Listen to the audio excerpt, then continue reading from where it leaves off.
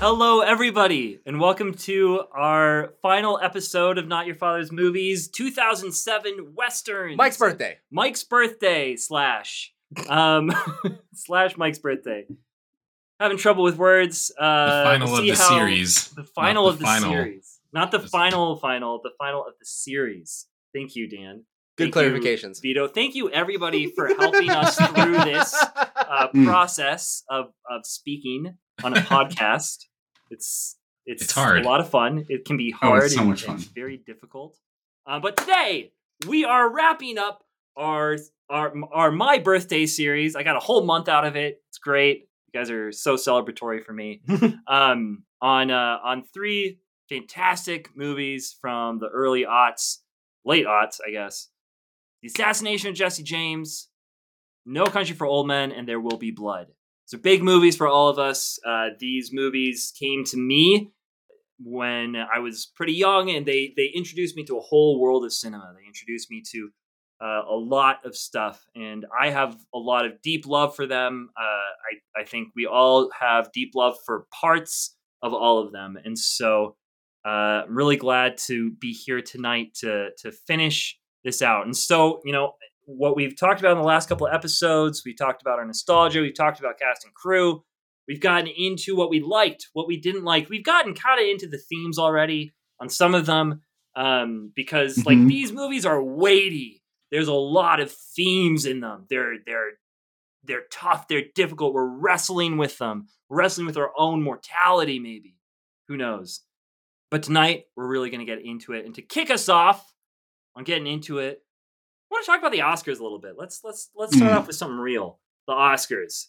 So in 2007, when these movies came out, there were two major contenders in the battle for Best Picture. There was Not Your Father's Movies and Contender. Every time I do this, there's No Country for Old Men, and There Will Be Blood. And these two movies, produced by the same company, they were filmed at the same time in the same place. In fact, in There Will Be Blood, in the famous scene where everything lights on fire, the billowing smoke actually screwed with the Coen brothers production of No Country for Old Men. They had to stop production for a couple days until the smoke dissipated. So they were battling to see who would win Best Picture, Best Director, the big ones.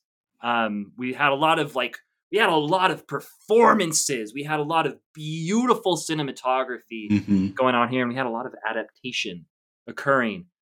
And so I thought it would be kind of fun to kick off this section to see who agreed with the outcomes, who disagreed, or what we thought as a pod, right? As a pod, if we got to select some of these categories, the top 5. So wait, could I give just a little bit of context? Yes, please give context. So the actual winners of the 2007 Oscars that took place in February of 2008, Best Picture went to No Country for Old Men. Best Director went to Joel and Ethan Coen for No Country for Old Men. Best Actor went to Daniel Day-Lewis for There Will Be Blood. Skipping actress, because there are, unfortunately, in these movies, almost no women of note. These are very manly movies. Best Supporting Actor went to Javier Bardem, No Country for Old Men. Again, skipping Best Supporting Actress, and skipping Best Original Screenplay, of which all 3 of these that we're dealing with are all adaptations. But Best Adapted Screenplay went to No Country for Old Men. That kind of, let's go down here. Cinematography. Yes, cinematography. Score, none of the works that we're looking at were nominated. Art direction, There Will Be Blood was nominated. It did lose. Cinematography, There Will Be Blood did win. Robert Elswit.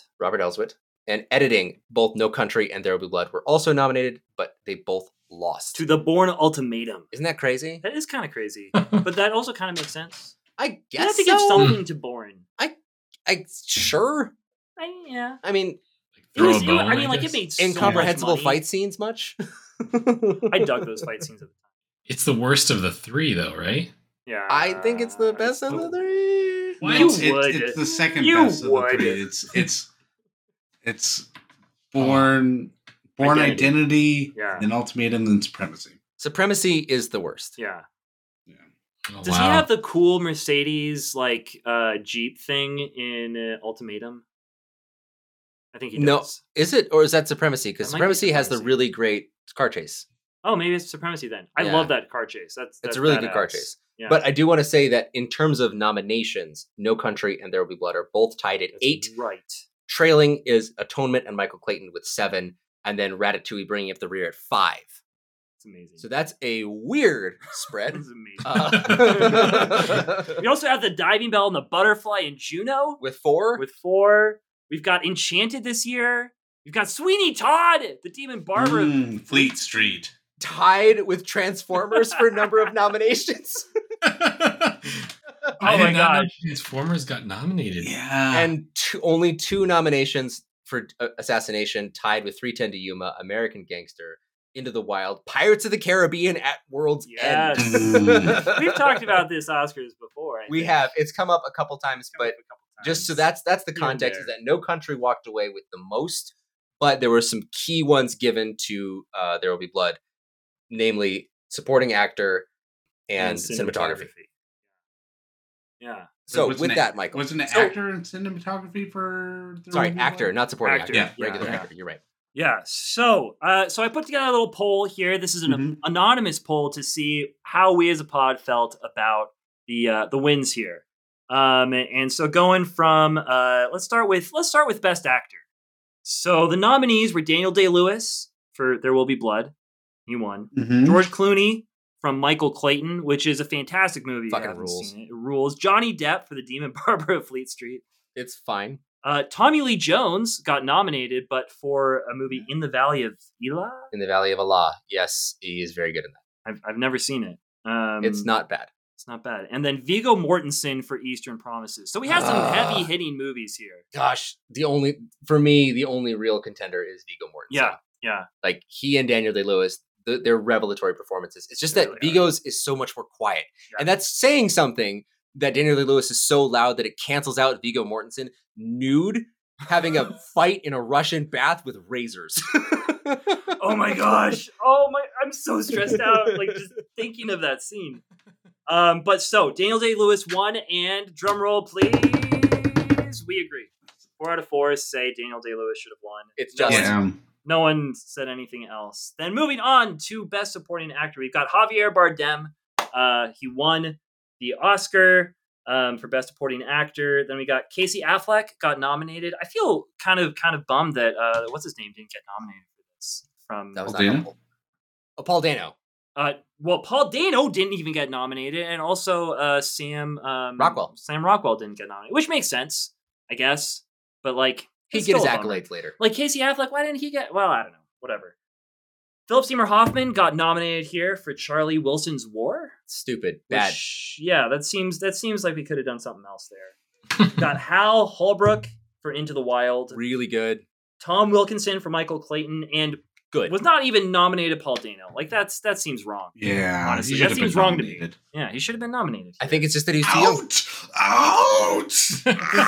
He gives so much for that performance. So, drum roll, we agree that Javier Bardem was the best supporting Yeah. actor. He was. Vito's These so are excited here. great. I two am. great picks right here from us. Yeah. Javier's right. It's- Daniel Lewis is right. Yeah. Yeah. Yeah. I think Yeah. those I are mean, like- no-brainers. There's no argument. Like, how do you beat that haircut? I would Maybe I would haircut. I would have cut Philip Seymour Hoffman in favor of we just Paul said it. Dano. Yes. Paul Dano. Yeah.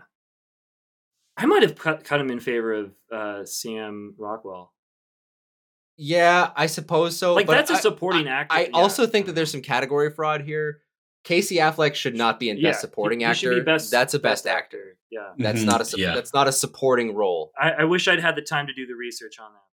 But, Well, it's sure not. He's in much. If you're gonna make any argument, is that he and Brad Pitt are co-leads, but he is in more of the movie than Brad Pitt is. Yeah, Yeah. he's really what the movie is about. It's not really about Jesse James. No, it's about his Robert Ford's action. He shouldn't Yeah. be here. Yeah, Jesse But I James is guess- a myth that Yeah. like puts Robert Ford up. I would have that's cut. what's holding up his performance and what he's doing. I would have cut Johnny Depp and put Casey Affleck there. Yep. Johnny Depp does not deserve to be there for yet another performance in a Tim Burton movie with pancake makeup. But probably it was like they were probably like, you know what, he doesn't stand a chance. He doesn't stand a chance at Best Actor against. I mean, I don't think Johnny Depp did either. I don't know. All right, so moving on to adapted screenplay, we've got No Country for Old Men, adapted from Cormac McCarthy's novel of the same name. We've got Atonement, Away from Her, The Diving Bell and the Butterfly, There Will Be Blood, and I put it here because it's not nominated, The Assassination of Jesse James. Just wondering if anyone thought that this should have won Best Adapted Screenplay. Absolutely not. Drum roll, and No Country for Old Men won Best Adapted Screenplay. So drum roll. We think There Will Be Blood should have won Best Adapted Screenplay. I think so because the adaptation of the Coens, while masterful, while it does delete things that shouldn't really be in there, and it kind of corrects the novel in a way that makes the novel feel inferior, the work that was done by Paul Thomas Anderson to adapt, quote unquote, Oil by Upton Sinclair, make it about an entirely fictional character based upon two real life people using, according to him, scraps of paper from hundreds of different sources to cobble together the story of another man who could have conceivably lived in history at this time, at this place, doing these things, is a monumental achievement that is not on par with two brothers essentially just writing down some stuff from the novel, skipping a paragraph, and writing down more stuff. Yeah. Sorry. So it sounds like what you're saying is that it's a great adapted screenplay because of how original it is. Yeah, I am. Which kind of, again, goes to your question of like categories. Like, what makes it a great adapted screenplay? If it comes from a great work, is it really that great of an adaptation? Or how do we split these hairs here? Oh, I think the Oscars very, very conclusively said that it's better to adapt a great work almost verbatim than it is to do any reimagining. Yes. For this category, for sure. Yeah, and I have not seen Away from Her, which was done by Sarah Polley. She has come up recently in an episode, and I would actually like to watch this now. Yeah. I don't know what it is. All right. Category 4 that we're caring about today is cinematography. We've got Robert Elswit, who won for There Will Be Blood. We've got Roger Deakins for The Assassination of Jesse James and for No Country for Old Men. That's amazing. 2 nominations Dual nomination. in 1 year for cinematography. Yeah. That's incredible. We've got Atonement by Seamus McGarvey, which is a beautiful movie, overwhelmingly so. Yeah. And then The Diving Bell and the Butterfly for Janusz Kaminski, who is Steven Spielberg's favorite cinematographer now. Okay. He came up in the BFG. That's right. I knew the name was familiar. And so let's drum roll. We believe that Roger Deakins should have won for The Assassination of Jesse James. Good. I thought I was going to have to fight you guys on this one. Okay, good. I think Deakins actually says this is his favorite. He thinks this is his most beautiful work. So that to me is like, if the artist is saying this is my greatest work, it's got to be his greatest work. Yeah. Yeah, it is. It's stunning. It is stunning. Yeah. And There Will Be Blood is incredible as well. But I think that there's something like almost bolder in the way that Deakins did Assassination. I think that Deakins is just coming at this with 4+ decades of experience and says, this is how we should tell the story. And Robert Elswit, while being incredibly skilled, talented, and successful, simply doesn't have the number of credits that Deakins does. Yeah. He does not have the same kind of otherworldly experience that this guy does. And one of the things that was just so shocking in a way about The Assassination of Jesse James is like you guys spoke about it earlier or last episode, was like he uses sort of standard Western shots a lot of the time, but he does it in a way that is somehow new and breathtaking. Yeah, it's phenomenal that he's able to do that. I think he's a pretty good, cinematographer, guys. He's pretty good at what he does. He's all right. All right. Moving on to Best Director. We've got Coens, who won for Not Your Father's Movies. No Country for Old Men. We've got Julian Schnabel. I'm sorry if I'm mispronouncing your name, for Diving Bell and the Butterfly. Jason Reitman for Juno. Stupid. Tony Gilroy for Michael Clayton, and There Will Be Blood by Paul Thomas. I just really quick. I thought that this is also category fraud. I thought that this was supposed to be awarding good directing. So what's Jason Reitman doing here? No, he should have got him. You really got him for that movie over 10 years ago. He deserves it. He deserves it because he just did the new Ghostbusters. Oh, that's right. 15 years ago. Holy shit. Yeah. All right. And we think that Paul Thomas Anderson should have won Best Director. Absolutely. Yeah. Absolutely. 3 out of 4 of us did, so one of us doesn't. It's either me or Dan. I don't have to say. I did. I said PTA. I said PTA. I said PTA. I said PTA. But then I said PTA. I don't know. Wait, no. Someone said the Coens. Wait. Maybe Sorry. I said the Coens. This is Best This is Director? for Best Director, yeah. I probably said. It's okay. Said It's okay. Coen Brothers. I I'm apologize. I'm the PTA stan here. Okay, it was not me. No. I mean, just yeah. Like I don't know. Apparently, yeah. Go ahead. I guess this was only the second time that a pair of directors has ever won an Oscar, and that's generally not. You're not allowed to do that. Like you can't have multiple directors nominated or winning an Oscar. But I guess the rule that they kind of, or the loophole they have is that if you are an established duo, then you're allowed to have an Oscar nomination and win. Yes. An established duo per DGA or WGA guidelines. Yeah. If you haven't set that up, then like, for instance, I believe there was an award, a DGA award that would have gone to Sin City for Robert Rodriguez, except that he shared directing credits with Frank Miller and a special guest direction by Quentin Tarantino, and because they were not an organized DGA unit, could not be recognized. And so the Academy goes off of the different guilds and the different rules that they have. Interesting. So you can't just go out with your buddy one time, make a movie, and say you're an established duo. Like you need to consistently keep working together. You are two people that is organized and awarded as one. Yeah. I like that, because otherwise we'd have every movie would be directed by this person and this other guy. Yeah. And it would be, there'd be money behind it, and there'd be, getting your buddies involved. And it's so strange, though, that they both share directing credit on this one, because usually Ethan takes the screenplay credit and Joel takes the directing credit, even though they both say, it was both of us. I mean, if you look down in editing, you'll see here that it nominated is No Country for Old Men, which is Roderick Jaynes, which we know is the Coens. Yeah. That's their pseudonym. So they're both nominated for 3 different Oscars. 4 different Oscars. Yeah, because they're producers on the movie too. That's right. So as a duo, nominated 4 times. That's crazy. That's amazing. Do you think they get along?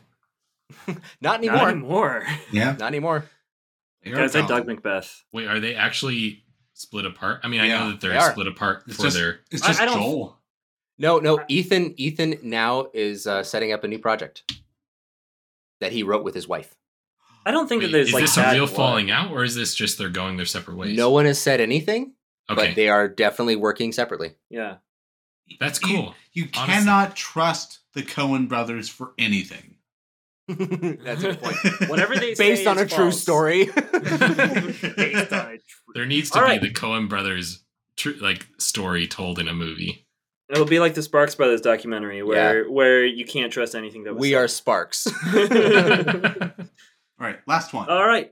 Last one. Best Picture. Oh, wait. We didn't name them, but that's okay. We are split 50-50.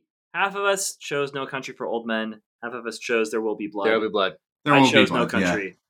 Yeah. And Dan, cheers. No Country, yeah. Cheers. No Country. I know that, it should have the been director and the film usually go together, but I feel like as a directing accomplishment, No Country for Old Men or There Will Be Blood is just phenomenal. Like all of the work and everything there, but they really crafted the best picture of the year. Just this is the best time, just the best piece of art. That's what I think. Oh, agreed. I think different. Honestly, if I'd gotten up on the left side of the bed, I would have probably said There Will Be Blood. I don't want to undercut this, but if you had gotten up on the right side of the bed. I think that time will be kind to both of these movies, and I think that much will be gotten out of both. But I really think at the end of the day, despite the questions of fate, death, luck, chance, life that are inside of No Country, it at its heart is really just an elevated genre pick, and There Will Be Blood is an American epic. That's what I think. Yeah. So there will be blood. Well, that's it, guys. That's all we got. So no, I'm kidding. Yeah. Mike's like, all right, quitting the pod. That's it. Wait. All right. Where's our list? All right. So that is our Oscar. Anything else that you guys want to say about Oscars here? Is there like some random movie from 2007 that you're like, this should have been nominated? Juno should have not been nominated for any of the Oscars. It is amazing that it got nominated. It's incredible considering that is basically a very competent dramedy. It's amazing. I think it was just the hot button issue of adoption versus abortion that was happening in 2007 that caught the cultural consciousness, that kind of swept it on this wave. Plus the character of Diablo Cody, this ex-stripper feminist screenwriter who was writing this kind of story. I think it just had a wave of popular momentum. But looking back at this, these are the nominations: No Country for Old Men, Atonement, Michael Clayton, There Will Be Blood, Juno. There's one of these things that is not like the others, folks. It should have been 310 to Yuma. That's what I think. No, it really could have been. I'm taking Juno. Not like the others. Is Juno maybe like the coda of that Oscars? I think so, and I think that they really wanted a nice feel-good movie because there are 4 stone cold bummers on this list. Michael Clayton is about corporate espionage and corruption. It's like the best version of John Grisham. It is. It's like better than anything he could have ever done. I'm not the guy you try and kill. I'm the guy you buy. I'm the guy you buy. And like Atonement, which is like this bummer, like, hey, remember that one time that I ruined my sister's life and then she died? It's not a funny movie. Not at all. It's very serious. But I just think that there's so many other movies that I would have rather have seen gotten a shot at this. Like, I think that even Into the Wild is a better film than Juno. But again, that would be 5 of the saddest movies of the year. That's what I have to say. Yeah. Can we jump into the themes of these movies? Because these are all really big movies and we have so little time to talk about. I know. And we just talked for 20 minutes about the Oscars. So yeah, but look at this. Look how many things I can highlight. Yeah, we've done a bunch. I don't know. Where do we want to start here? I don't know. Just start with one. Start with one. Scroll up. So questions is 1. Number 10. Questions is 6, actually. Actually. Oh. Hey everyone, jumping in real quick to tell you about something I'm personally very excited for. It's SIRS Furniture. SIRRS Furniture. Now, if you've been listening to our podcast for a long time, then you know about Sir.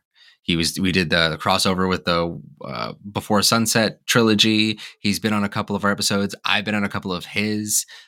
He's a dear friend, and he happens to make, besides a fantastic podcast, beautiful custom-made wood cutting boards of whatever flavor of wood you want in whatever kind of design you want. It's beautiful custom work. And with summertime coming up, I know that I'm going to be out barbecuing. I'm going to be out going to birthday parties. I'm going to be going to a couple of weddings. And it's sometimes hard to pick, what to give somebody, what to give a friend of mine. SIRS Furniture is your one-stop shop for cutting boards, charcuterie boards, coasters, anything that you can really think of that is handmade, handcrafted, and designed woodcraft. You've been using a small plastic board for years. You have. Or, take a look in your kitchen at those dried out twigs that you call cutting boards. And go to sirsfurniture.com, SIRRS furniture.com/NYFM. and check out the wide selection of beautiful handcrafted wooden cutting boards that are on display there. Now, listen, let me tell you, a little bit ago, when Mike welcomed in his 3rd child to the world, Jesse and I banded together and we pitched in on one of the big Bertha, I think it's called the Martha, of the cutting boards. It was big, it had a nice channel around the side, and we put Mike's last name right in the middle, and this board was gorgeous. I was upset that I didn't have Mike's last name so that I couldn't just keep it for myself. It was the single most beautiful cutting board I've ever seen. So that whether you love to cook, barbecue, or just need that perfect gift, Sir has what you need. So for 10% off, use our link, Sirs Furniture. That's SIRRS furniture.com/NYFM. That'll tell him that we sent you. So the first question here is, does Daniel Plainview love his son? Ever love his son? Ever love his son? Yes. So, yes. Yeah. Yeah, so I guess let's start off with the small questions, like just to give us like structure of some sort. We're starting off with like plot, character, specific movie level questions, and maybe we'll blossom into full plot questions through them and get to it for sure. So does Daniel Plainview ever love his son? Jesse, go. So I watched another Charlie Rose interview with Daniel Day-Lewis. I don't know if you guys have ever seen these, but I watched this also with The Gigs in New York, and it is kind of painful.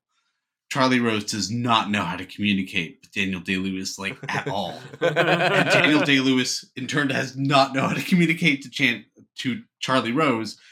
And they are just talking over each other. Like, every time Charlie Rose asks a question, he's asking Daniel Day-Lewis, how do you play this person? Like, what is it that makes you that person? And every time Daniel Day-Lewis just says, I don't know. But every time he asks him, like, what does this character think about this? Daniel Day-Lewis has like a spot on answer. And so there is this question, like, do you like your son at one point? And it has to do with at the very end. At the very end, when Daniel Day-Lewis kind of bastard in a basket. Bastard in a basket. Like, that is a cruel, terrible way. But what he's doing, says Daniel Day-Lewis, is letting go of his son. He's hacking it away. He's hacking apart the part of his heart that loves him. Get out. Get away from me. I'm saving you. Yeah, it's literally the most narcissistic way to do it. Yeah. But you are like shoving your child away from you, saying, get away from me. You have nothing in me, right? Which is actually a blessing to the son. In a lot of ways. He's like, bravo, Father, Son, Holy Spirit. You have nothing in me. Go. Yes, please. Like I think that's what he actually means, but like he's so wrapped up in himself that it's hard to even to ever say something like that. So yeah, he does love his son in the most narcissistic way that is even possible to love another human being. Yeah, I agree wholeheartedly, because there's moments of genuine affection between the two, genuine love and care. You know, him stroking his son after he lost his hearing, and he keeps humming, keeps saying, "That's enough now. That's enough." His greatest, I had this thought, like Daniel Plainview's greatest strength is his voice. He's a powerful man physically, right? But his voice, he's so compelling and driving, and he has this energy that makes people fall into his wake, right?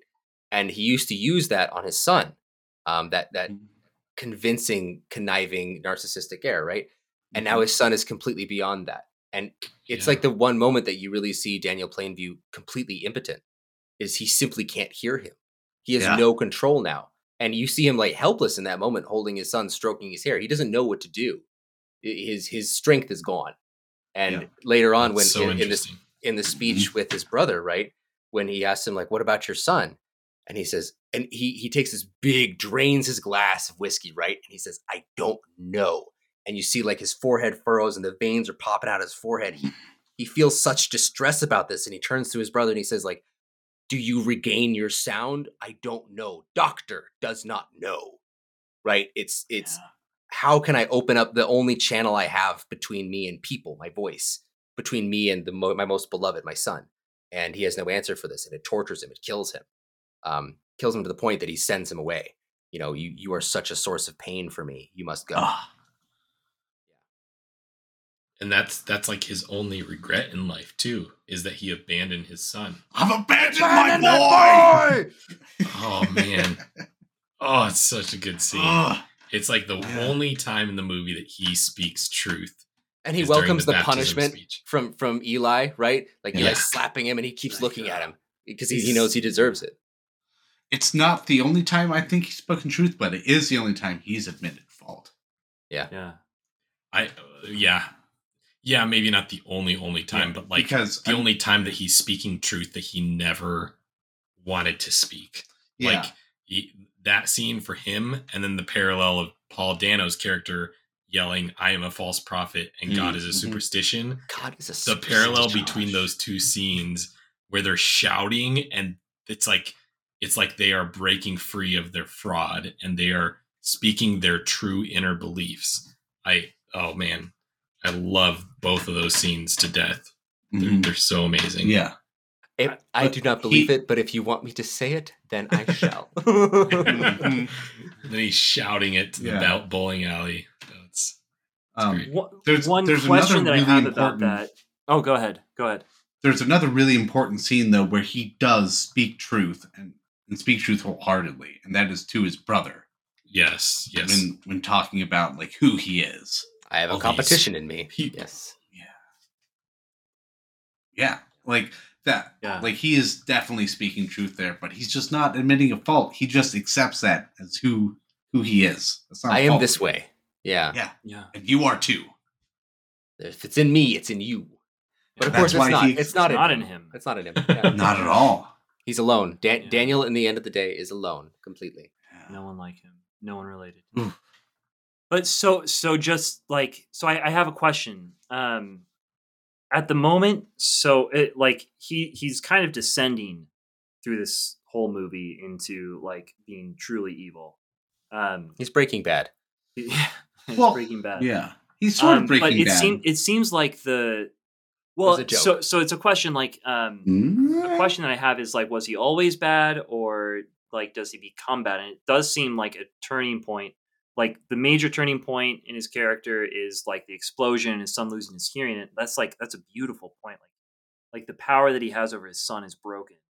The power, but also the connection. Yeah. The ability. It's both like it's this jumble of communication and desire to communicate with the person that you love. He's and a also narcissist. The desire to like that's very difficult to lose the ability to communicate with someone that you love, even if you're not a narcissist. No, I know, but that's why it's jumble. That's why it's tight. Yeah. But it's also like his power, his ability to control and direct him and to sort of use him and present something to people. He wants to be seen as like a family business, which is kind of interesting. That's why he loops Henry in as quickly as possible. This is my brother, Henry. But so in that scene where he's talking, where he says, he's yelling out, I've abandoned my son. Like, oh my gosh, like that is brutal scene. It's freaking incredible.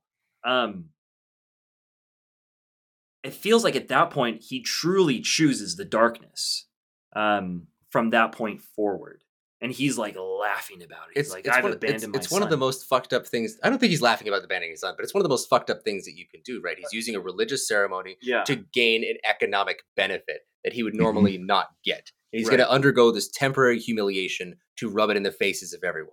Yeah. Right. So it's sacrilege, number one. But I don't think he's glorying in the fact that he's lost his son. It seems like grief. Yeah. Right. Yeah. I agree with you. I think. Yes, I do agree with you. But I guess my question is, so like immediately after that, he gets his son back.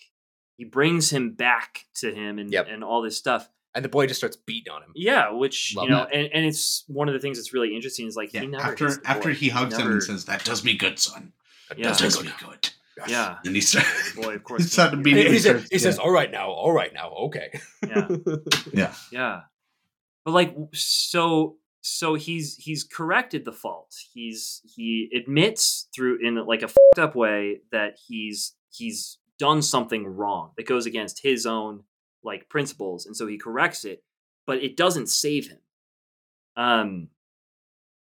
So like, I don't know. It makes me like, it seems like what I would expect is that by correcting the fault, you find salvation. That's what you expect in a movie or in a story, right? Like you like the guy admits his sin, and then he gets like he changes his life and it moves forward, having changed. That doesn't happen. Like he just keeps getting worse and worse. Like I don't know, that seems very human. Well, yeah. Yeah. Okay. Well, yeah. Well, one, that's very human, but also like he went to a religious ceremony that is a farce.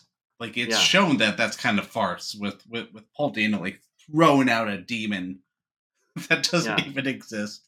Like, I love that scene, by the way. Like, when it's, like, from the demon's perspective, it's like, ouch! Yeah. Ouch! And, like, it's following him throughout the church all the way to the end. Yeah. You know that this is just a show. Yeah. It's just a show.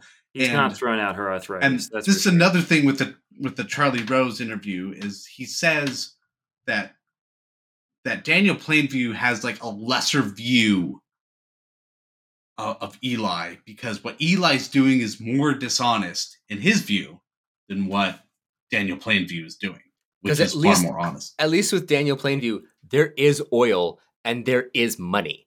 And everyone's getting the money. Yeah, and everyone's getting the oil. He's just getting most of it. Yeah. So Eli is just a charlatan. Just a charlatan, just making everything up. Yeah. And he's going along with that for just a little bit. And even though there is a hint of truth, I think he can cover that up with, like, oh, yeah, this is all just a sham for just a brief second.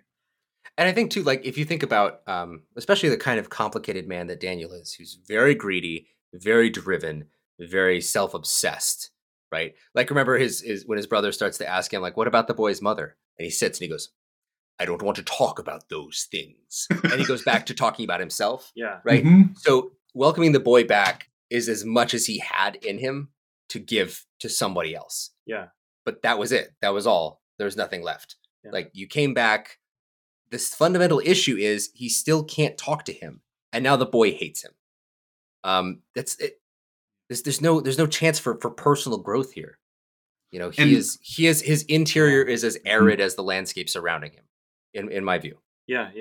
Okay. And last thing, in my opinion, that probably gets to the heart that differentiates this from other tales of a man falling into similar paths as Daniel Plainview, is that I think he's not just fated, but it's like in his blood, right? It's in his DNA. This is who he is. He is this guy. I don't even think it's a choice that he makes, at least in his view. Like, this is just who this guy is. He is this narcissist. He is born this way, and that's why he's clinging to that false brother. And there's so much parallelism between the two characters, Paul Dano and Daniel Daniel Day-Lewis. Like, I love in one of the opening scenes when they're first getting the oil out of his first well. One of the guys, like, it's like he baptizes his son with the cross or something in the oil. It's like the very first religious symbolism that we have, and it's with oil. And I think what this movie does so well is show that these two guys. I'm sorry. I just thought of, like, the ending of Gangs in New York. Just like him, like, giving the son the sign of the cross with the oil and being like, these are the hands that built America. Sorry. Alternate ending. That would have worked. Nice. Yeah, those two movies probably share a lot of DNA, but I feel like these two characters, right, they're almost like two sides of the same coin, where they are frauds and they are making boatloads of money, and right, it's capitalism and this, like, whatever you call it, like revivalist Protestantism. Like, these are the two pillars that built America, and they are. I actually think that PTA is actually taking one step further. This is called the Church of the Third Revelation. We call the two revelations the Old and New Testament, right? So calling this the third revelation actually pushes it into a sect, like a cult. Yeah. And it seems that by equivocating a cult with the only church that's around, it seems that he's saying religion is the cult, right?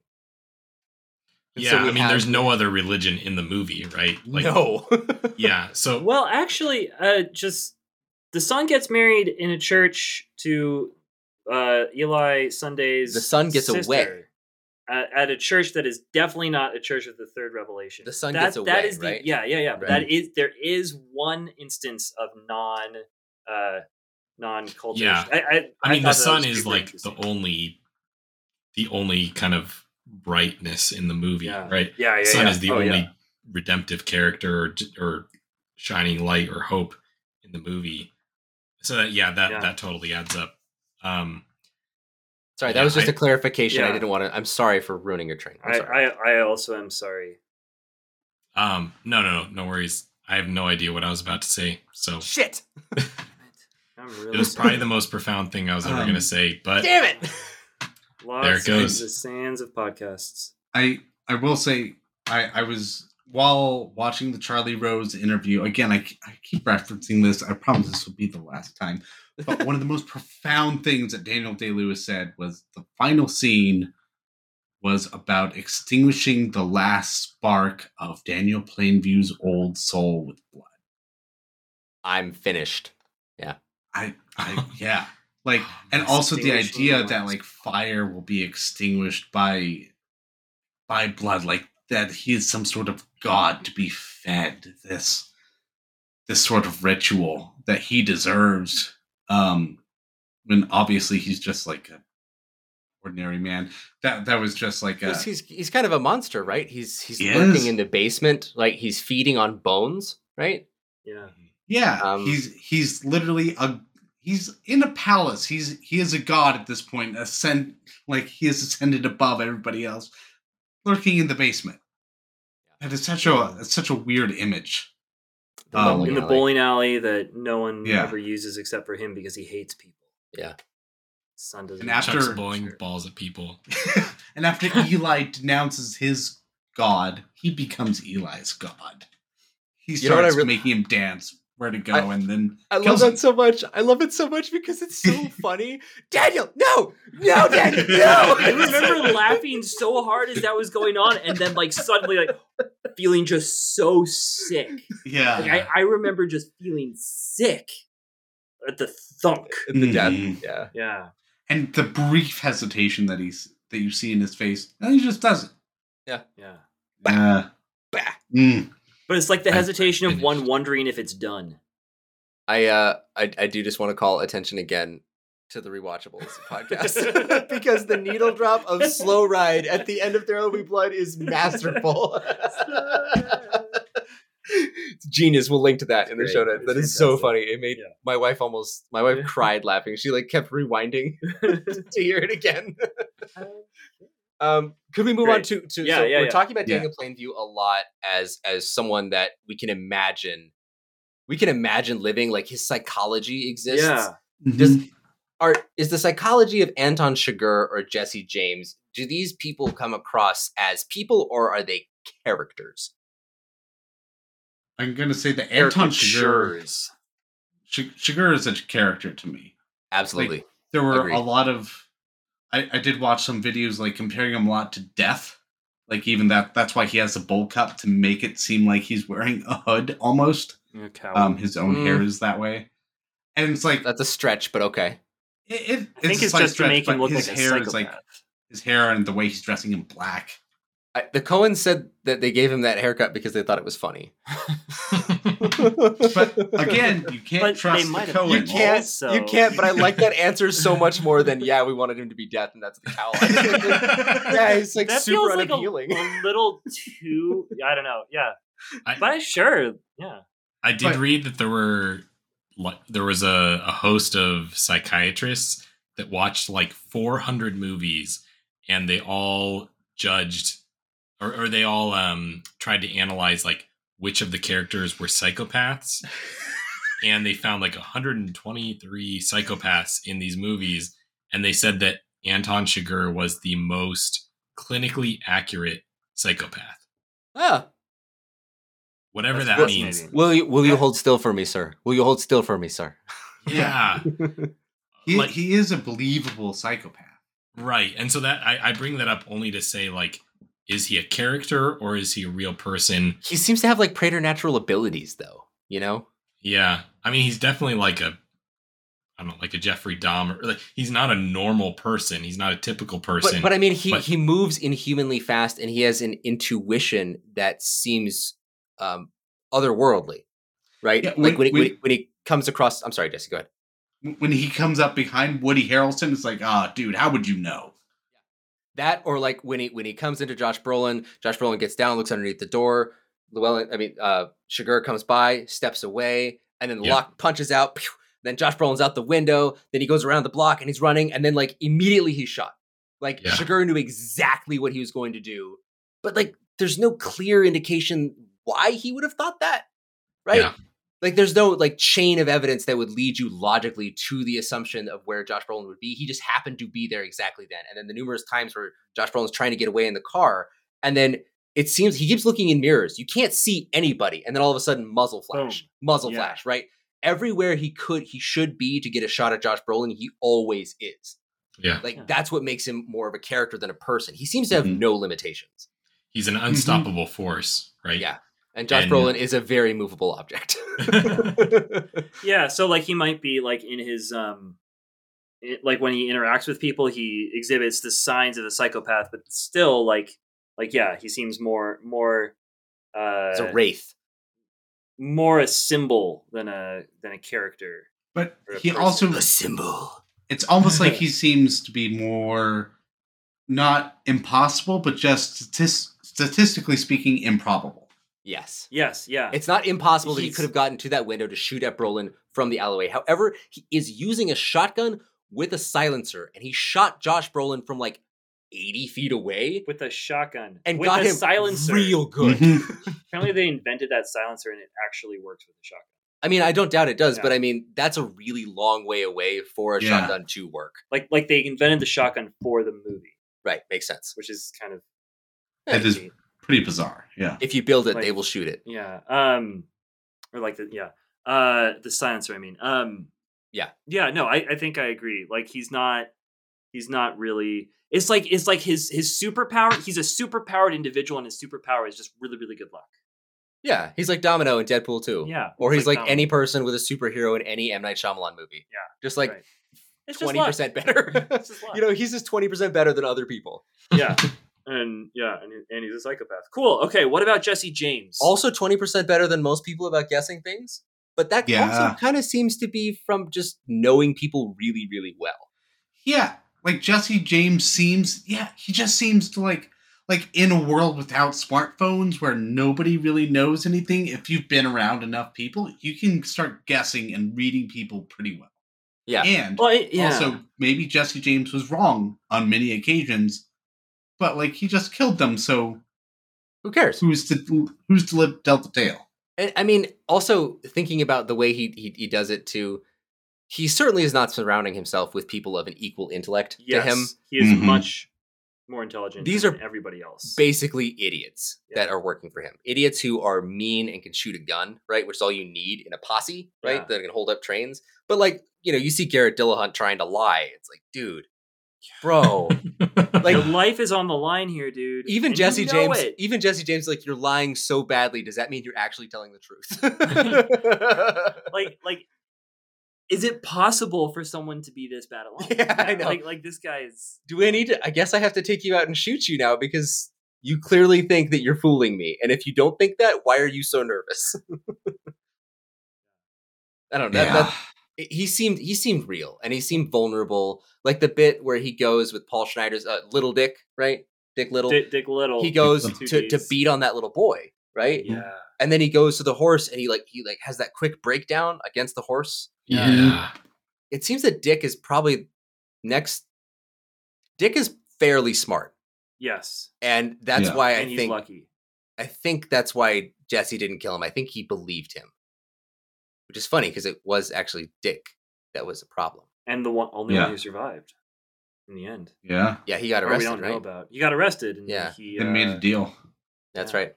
Yeah. What about like his family stuff?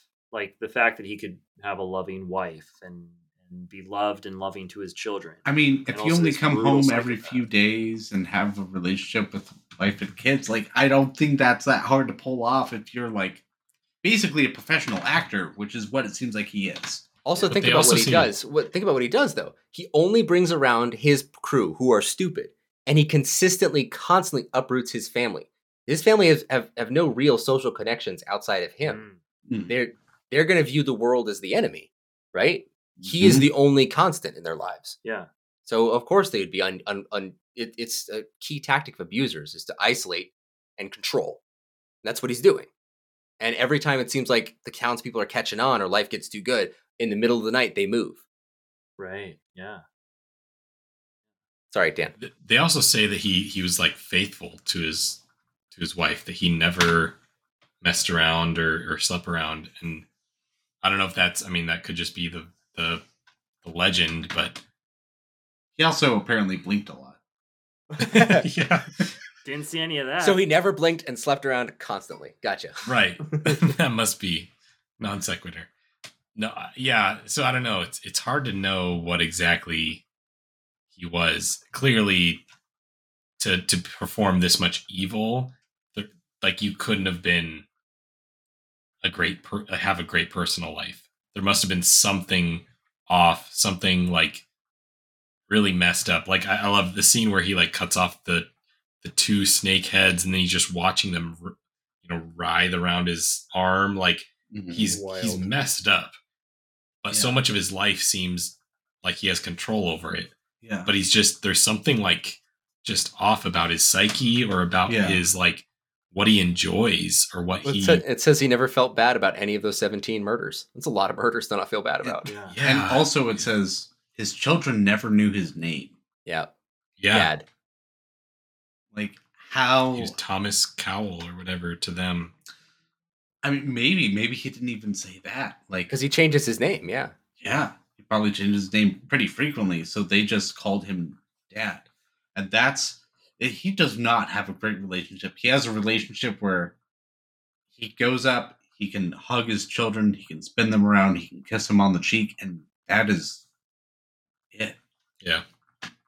I will say I hate it when my kids call me by my name. Like every once in a while, my wife will be yelling up to me. She's like, Daniel, and my little girl's like, Daniel.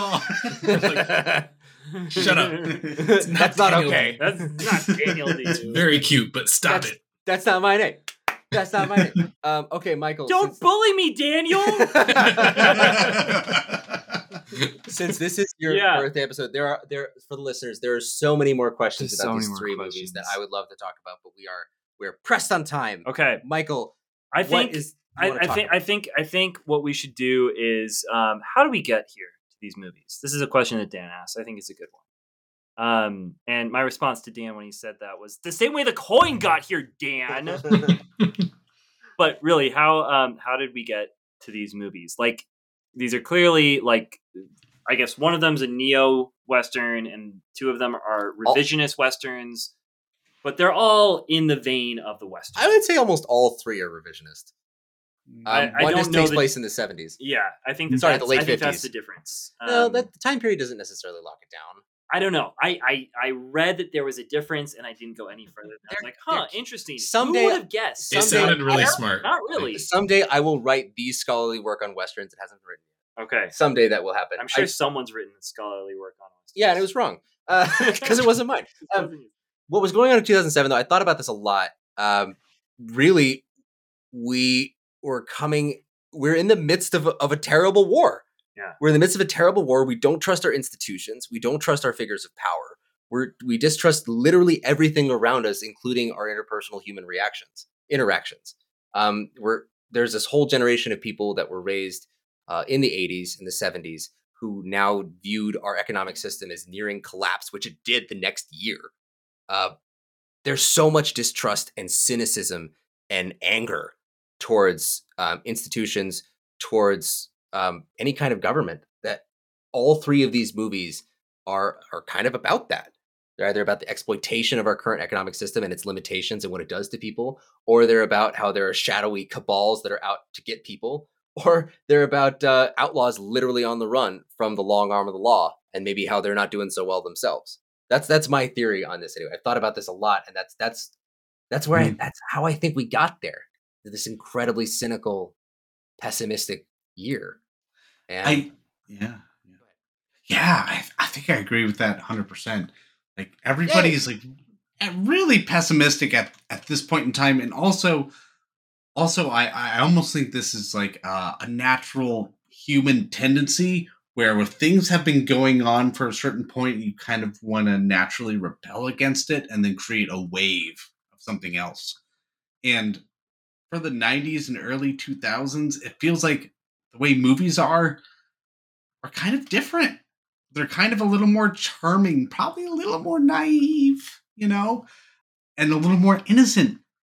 And then from 2007 on, we're getting grit. It's got to be dark and gritty. We've got to be grounded in reality and the way things are. And now it's funny. I think now we're actually kind of rebelling against that a little bit. Oh yeah, because we're sick of it. Screw Batman v Superman. There is that going on now, but then I think that's what's starting to happen. Like early 2000s, 90s. Stop. Just tell us what's happening. Tell us what's going on. Let's look at reality, boldface, full on. And we'll have that reflected in art and movies and reflect that in our history of Jesse James and Robert Ford and who else, Yeah. I mean, there you really do have like the myth of Jesse James has been around for a while in different whatever, but like I mean, I read about it as a kid or whatever. He was an outlaw, whatnot, but like no, we're going to tell the story of this really miserable dude, Robert Ford, who's being exploited by Jesse James as they run from the law, and he wants to get famous because he wants to be like this guy, and then he decides I'm going to kill him, and then we're going to get 30 more minutes of this movie where him acting it out every night. He acts out what he did every night. Can't imagine, like, and then finally he dies too because nobody kills him. Yeah, because he was nobody in the end. Wasn't no great thing that Jesse took off his guns, having previously gifted him a gun, and then went and stood on a chair with his back to him. Wait, did Jesse James want to be killed? Yeah. Yes. He was done with life, right? Yes. Okay. I think it was the last curiosity for him. That's actually the way that final scene plays out is factual according to all accounts. That's right. It's so weird. It's so weird that he's like, oh, that's dirty, and then stands on a chair to like fix a picture. Like it's so weird. Like why would you make that up? Yeah. And then to disarm himself like he does, it's just a really bizarre circumstance. It's like a suicidal thing. It is, and it's also like letting somebody else get like fame off of it, like somebody maybe that you kind of want to, because maybe you had a sort of relationship with them. In this case, like an attraction. It could be like Roger Ebert said back 2 episodes ago. The cigars, man. Or it could also just be that like he's like had this kid under his wing. He wants this kid to sort of be like him, and in order to get that sort of fame, he has to do this. That's the only thing. He gives him what he wants. Takes in these modern days, modern in the movie, to make you famous, because you can't rob trains anymore. I sense your affections towards me have changed. Yeah. Or is he just like sick of it, sick of like running away and fear of the betrayal and probably like both. Finally being betrayed? Yeah. And probably both. Of that too. It's probably all of it. Yeah. Everything. Yeah. Because the narrator does say that, Yeah. Yeah, but the narrator we can't trust. You can't. You can't trust him. You can trust the narrator. You can trust the narrator. You can trust as far as I can throw him. It's the editor. The editor of the movie. They're like, you have a nice voice. It's pretty cool. Does that answer? Yeah. Oh. Yeah. Does that? Yeah. This question of like when you're talking about these works of art, the question that always comes to mind is like, how much is society driving culture and how much is culture driving society? Like, is this representing the mentality of the age, or, were these artists trying to drive something or trying to narrate themselves how they felt in the moment? And it's so interesting to me, because for me as when I saw these movies and they impacted me so much, for me, these cemented in my mind that we are in like a new age of cinema, that like these movies are doing something that no movies have done before. They're doing it in a more profound way.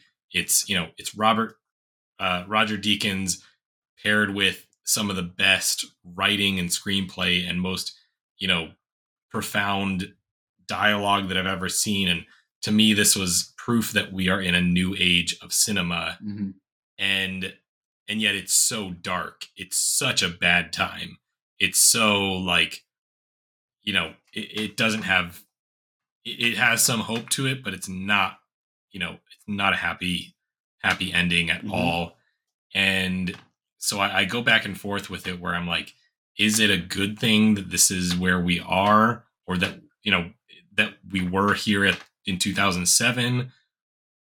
I don't know. I go back and forth with it, with thinking that this was a great thing that happened in the late aughts, or that it represents something very sad, like a mentality that was very sad and very dark and very kind of nihilistic, like we've been mentioning. I don't think we're out of that. I mean, like, again, I don't want to get into it. I don't want to get political, too political here, or talk about shit that happened when I was a teenager or a young child. But the war on terror, really influenced not only our perception of the world, but also the perception of those who make art, and that trickled down in a long ways. And then our recent political unrest, regardless of whether you're on the left or the right-hand side of the aisle, has been fairly traumatic for all of us, even on a small level. And in this age, it's become so much harder to be sincere and not be cynical, and to be positive or to be optimistic. It really doesn't feel like tomorrow's going to be better than yesterday. Yeah. Yeah. And I think that's right. And that's why I was 2 episodes ago at this point, I was expressing frustration with how Hollywood was, because I saw No Country for Old Men and saw this was kind of ushering in this sort of movie, this sort of era for a long time. And I think we've stayed here.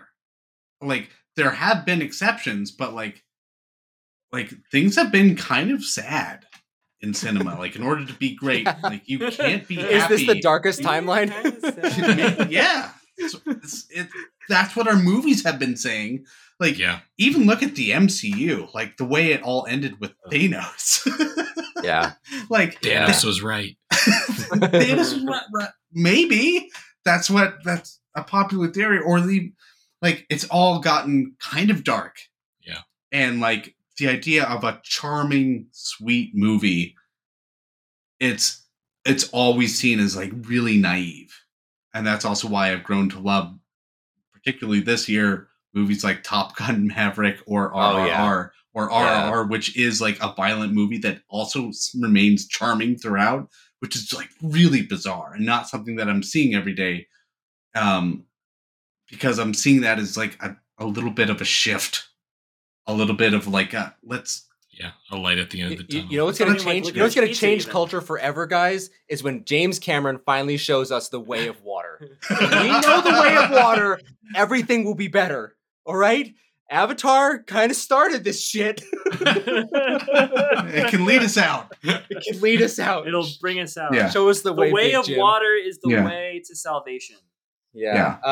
But I think unless there's an absolute pressing last thing that wants to be said by anyone, including the birthday boy, we should move. Is there a last thing? Do you guys have anything? Mike? I think the only thing I want to say is thank you guys for talking about these movies with me.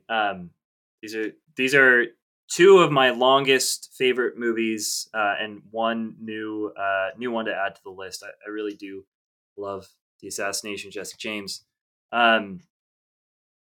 There's so much here to think about, and to consider and to re-experience every time I see them. Even though like maybe they're the beginning of the end for, I don't know, nice films. I think that was Batman Begins, but I think that it was Schindler's List. It was Unforgiven. It was Unforgiven. It was Unforgiven. No, agreed. It was Unforgiven. Yes, it was Unforgiven. Unforgiven. Yeah. These guys come in the same, like they're stepping in those footprints. But either way, thank you for talking to me about them.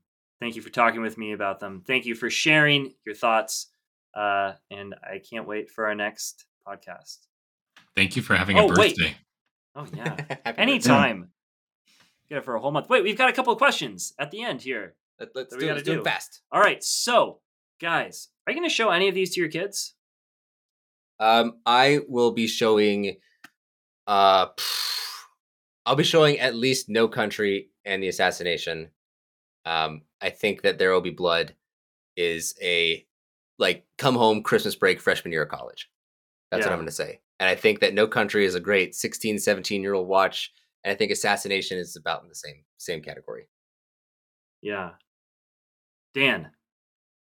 I might be surprising here. I personally, this might change over time, but I kind of see all three of them as freshman year of college type movies. Nice. I don't know that any of them I feel ready to show, 16-year-old son who's only 5 right now. But I don't know that any of them I am ready to show any of my kids at 16, 17, and that could change again.